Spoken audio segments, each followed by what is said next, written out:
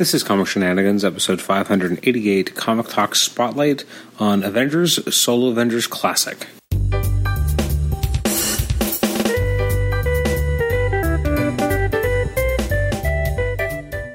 Welcome to the Comic Shenanigans podcast. I'm your host, Adam Chapman, and this is episode 588. It's our Comic Talk Spotlight on Avengers, Solo Avengers Classic. Just a bit of background. So for tonight's episode, we were actually originally supposed to have an interview with Jim Krueger. Unfortunately, it did have to get postponed. These things happen with scheduling. I've had recent postponements with both Pete Woods and Jim Krueger. It just means that episodes get jumbled around, and we end up having to find other things to end up taking the place of that material that would have happened. So I went into my basement and kind of looked around and said, what trade paperback would I like to talk about today?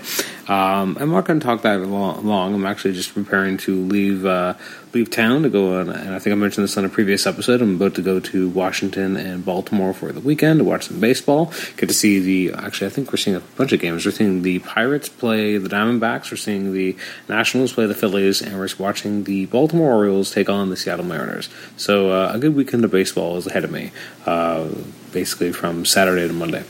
So I'm going to talk about Avengers, Solo Avengers Classic. So I didn't read any of these original issues when they first came out. The series started in 1987. So I came to this way after the fact. In fact, I came to this in 2012 when they announced the Avengers Solo Avengers Classic Volume 1 trade paperback collection. To date, it is the only volume that's come out. And it's actually a very interesting smorgasbord of stories. Predominantly, it would seem in this series, this trade paperback collects the first 10 issues. I do apologize as well. I'm a little slurry at the moment. I'm still recovering from dental surgery, so I'm not quite as clear as I used to be, or I'm used to being, I should say. So the Solo Avengers book basically was a Hawkeye book with other backups with other characters.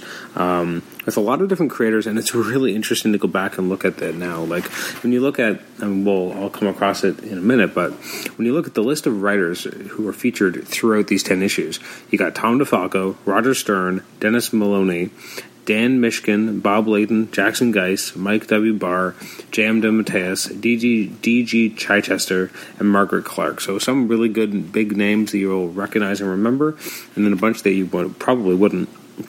And then penciling-wise, you have Mark Bright, Jim Lee, that's right, Jim Lee, Kieran Dyer, Bob Hall, Ron Lim, Paul Ryan, John Ridgway, Tom Greinberg, Jackson Geis, Larry Alexander, June Brigman, and Lee Weeks. So that is an interesting collection of talent as well.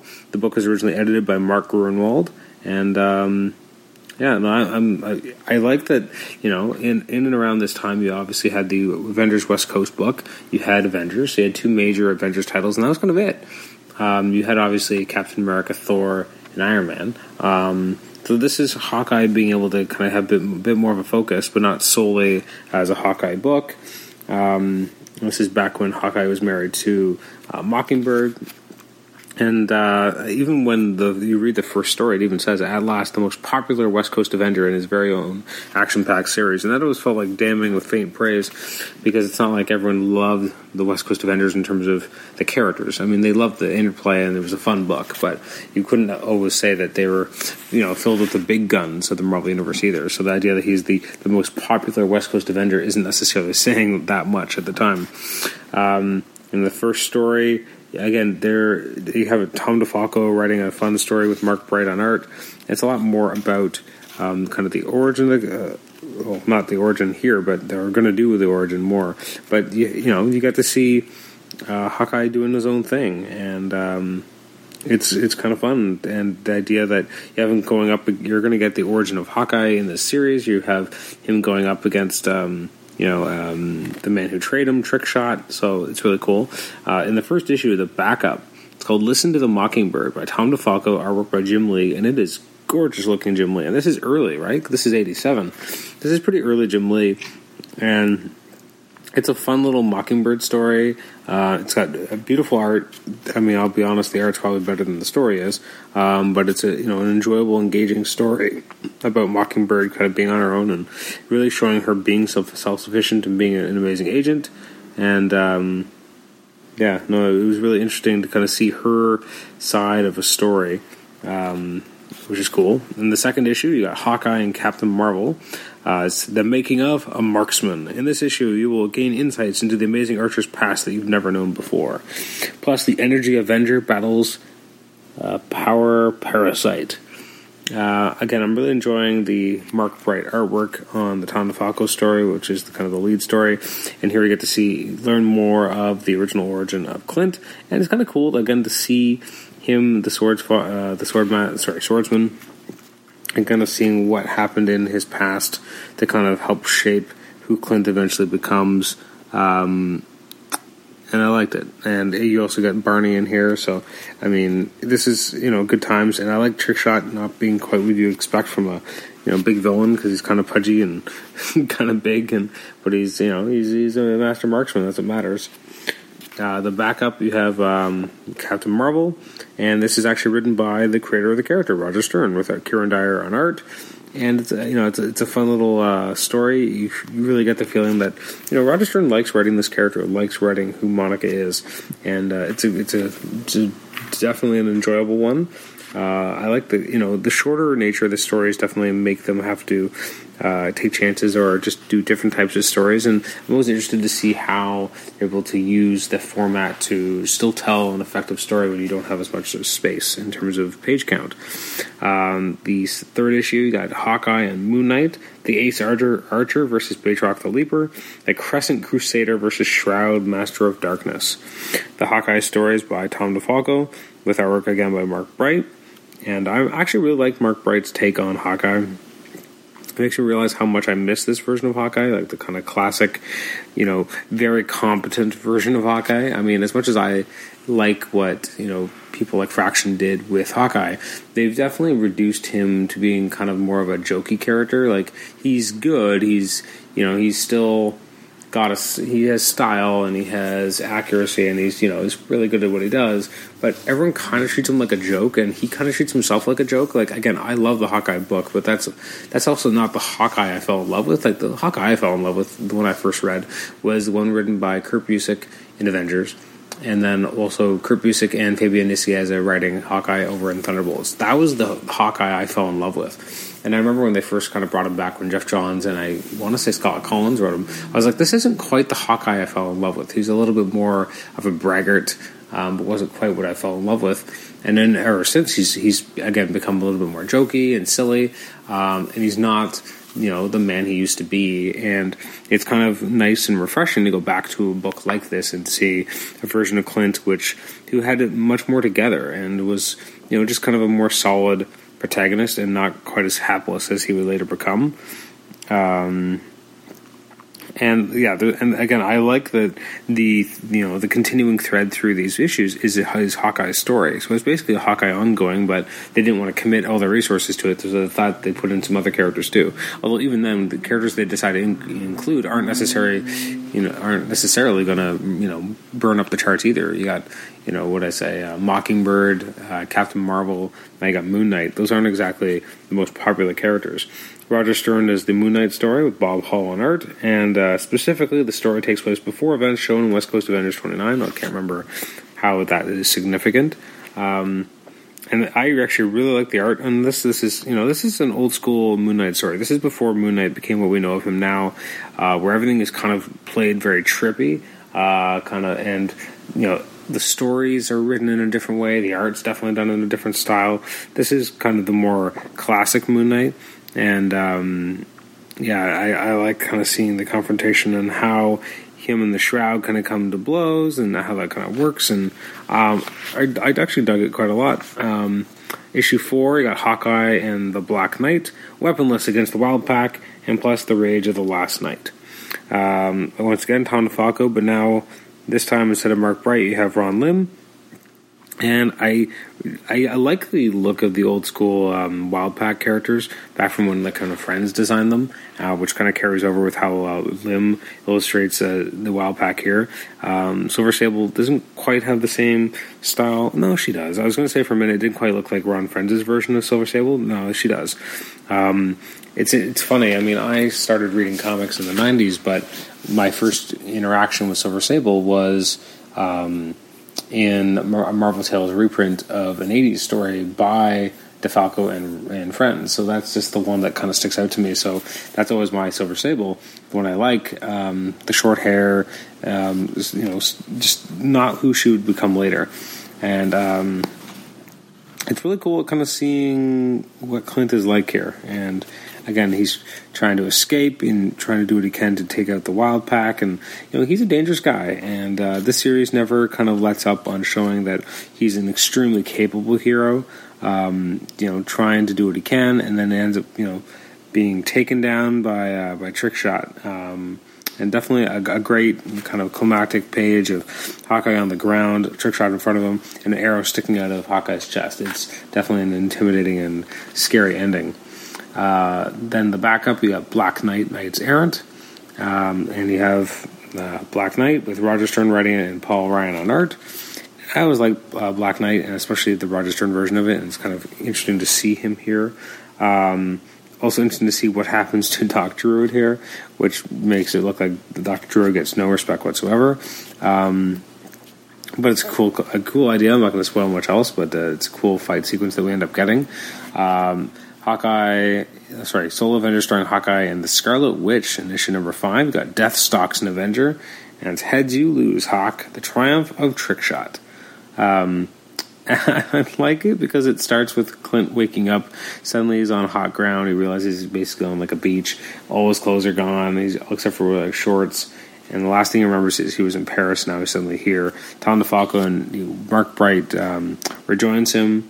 And again, we get to see more of Hawkeye being self-sufficient, figuring things out, trying to take out Trickshot while on this island, and kind of bereft of any real assets except for a quiver and a bow. Which I kind of, again, I like something that kind of strips the character down, and seeing how they fight each other. And again, Trickshot obviously has the upper hand, but Clint's not going to let it go that way. And it turns out that Trickshot wants to die. He has cancer, but he wants to go out, as a competitor. And Clint won't kill him. But he's like, we'll find a way. I'll do whatever I can to help. I'll do that much. And it's kind of a nice ending. It's different. It's not your kind of cookie cutter ending to a comic, and I like that. The Scarlet Witch story is by Dennis Maloney with artwork by John Ridgway, and it's interesting. I'm just trying to read it and I'm trying to remember because I've read it recently, just like a couple days ago. But kind of a weird take on the character. The art I do like. I think the art is very evocative and very kind of its era, but definitely trying to evoke kind of a darker magical sense. The story itself, is okay. It's not my favorite version. I think that they've done this better. Although I do like that you have. Vision in his casual gear, just kind of because he's living in the suburbs, I guess, and it kind of reminds me of how cold he looked in the recent Vision book by Tom King. Here there is a little bit more of a warmth to him, even though he kind of looks strange. Issue number 6, you got Hawkeye and the Falcon, Sandman, La Peregrine, Hawkeye, Falcon, and the Red Skull 2. And it starts off pretty exciting. You have arrows flying, and here comes Hawkeye, and he's here to step in and get some stuff done, and he's working with Silver Sable, which again is kind of cool to see him working with her, and they're going to go after the imposter Red Skull. And he's being integrated into this mission. I like this kind of idea with continuity where we get to see characters like the Red Skull 2, which doesn't really get mentioned ever. Like the Sandman's here because he was working with Silver Sable at the time. It's really kind of fun. It's fun times. I like seeing Hawkeye working with other characters. And again, it's a nice kind of fun done one after having an ongoing storyline that was going throughout many different issues. It's just kind of nice to have some of those a little simpler. Then the backup is about Falcon. It's by Tom Greinberg doing the art and Dan Mishkin doing the story. and it's all about, it starts off with the Avengers Mansion being gone. It's a weirder story, but it's kind of nice to have Sam get a bit of a focus. He gets his own story. Gets to team up with Red Wing, go up against some monsters. It's fun. Issue 7, you got Hawkeye and the Black Widow. Hawkeye's story is called Hijacked, where when he's in Paris, France. Artwork again by Mark Bright. It's written by Tom DeFalco, so they're the regular team. I like how DeFalco continues to use Silver Sable, because obviously it's his creation. I like how the characters kind of work together, although at times they don't really work together all that well at all. I like Sandman being used as a hero here, kind of getting used to being a hero and doing the right thing and working for Sable. And this is great, and it's a lot of fun, and it's. I honestly, the best part of this book, obviously, is the main story. The main story with Hawkeye, because you get a lot of good characterization with Hawkeye. You get a sense of who this character is. I love the parts of Silver Sable, because she's a fully realized character, and she's kind of an interesting character to kind of throw into the atmosphere of Hawkeye, because they definitely come from different worlds and different worldviews and how they operate. The backup heroes with Black Widow. This is written by Bob Layton, who does plot scripts and inks, and Jackson Geist does the plot and pencils. So it's interesting division of labor there. The thing that really doesn't work for me is Black Widow's terrible 80s haircut, or whatever this is supposed to be, the styling she has in. The art itself was good for the most part, but there's a few things that just felt like an odd choice. Like, again, you have the opening shot of Black Widow's kind of, exercising, I guess basically doing yoga, and she's relaxing, and for her, and she's on one arm, which is cool, and she's doing this pose, but again, her hair looks ridiculous. And the next page, you have her kind of slowly zipping up her the gray bodysuit Black Widow costume, and that just kind of looks like a weird shot. The art kind of a little hit and miss. Like when you have Black Widow, it looks like basically she's, and I don't know if they really show how she's, or if they explain in the dialogue how she's sticking to a building, but she sticks to a building. Oh, yes. She has the tiny suction devices in her boots and gloves to clean to the inside of a garage door, so I guess that explains how she can do things. I like that it kind of shows who the character is, what she can do, how dangerous she is, but some of the stuff I don't think works as well. I like the idea that it kind of plays up her abilities as a ballet dancer. It's not the best Black Widow story, but I guess for the time period, it could have been a lot worse. Next, you have Hawkeye and Dr. Pym, the battling Bowman versus Blind Justice, plus Dr. Pym and his deadliest nemesis.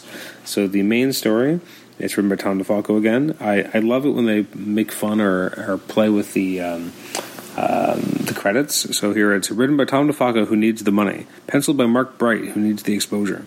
Inked by Jose Marzan Jr., who needs the experience. Lettered by Jack Morelli, who needs the work. Colored by Janet Jackson, who needs the practice. Edited by Mark Runel, who needs a new creative team. And read by you, who has nothing better to do. I like that. And it's interesting because, Hawkeye's been gone. He's been doing stuff, and Mockingbird is not so happy when he comes back. She's pretty pissed off and calls him a lot of different things. But they kind of start to work through some of their problems here, and there's a kind of a team up between the two of them. They work together, and again, it's nice to see this relationship written well, because I think in the main book, often we didn't quite get to see that. We got to see them having squabbles a lot, and they weren't always happy. And so seeing them, obviously there is some momentary issue at the beginning of this issue in terms of how they feel about each other, but then it definitely gets better later. Then the backup is Dr. Pym, written by Mike W. Barr, artwork by Larry Alexander.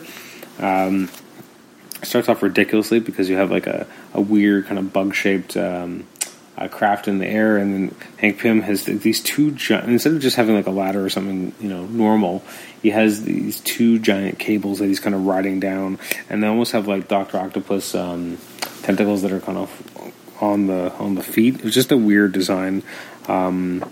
But yeah, it's an interesting version of Hank Pym because it's during a period where he is, not a superhero. He's just wearing kind of his red kind of jumpsuit. He's helping out with tech for the West Coast Avengers, or Avengers West Coast, whatever they're called at this point. Doesn't have much of an identity. I didn't super love the story. The 9th issue, so the second last issue in this volume, it's another Hawkeye story, and we have more fun credits. We have Tom DeFalco, the Sultan of Scripting, Mark Bright, the Prince of Pencils, Jose Marzan Jr., the Emperor of Embellishing, Morelli, the Lord of Letters, Jackson, the Countess of Colors, and Mark Grunwald, the Babysitter of Bozos. A lot of fun there. And again, a very solid Hawkeye story. The art by Bright is so good. Like I really enjoy his take on the character. It's really fresh and fun. And again, the stories are very enjoyable by DeFalco, and they're very, they're of their time, and they move fast. They're fast paced, or they're just quick hits, and they're enjoyable. You have the backup here is with Hellcat. I don't know if I actually said that. Hawkeye and Hellcat, Mad Dogs and Mystery Men. So it's memoirs written by J.M. DeMatteis and June Brigman, and this is definitely one of the highlights in the collection because it's just a really interesting kind of story about Hellcat and seeing how she's written by DeMatteis.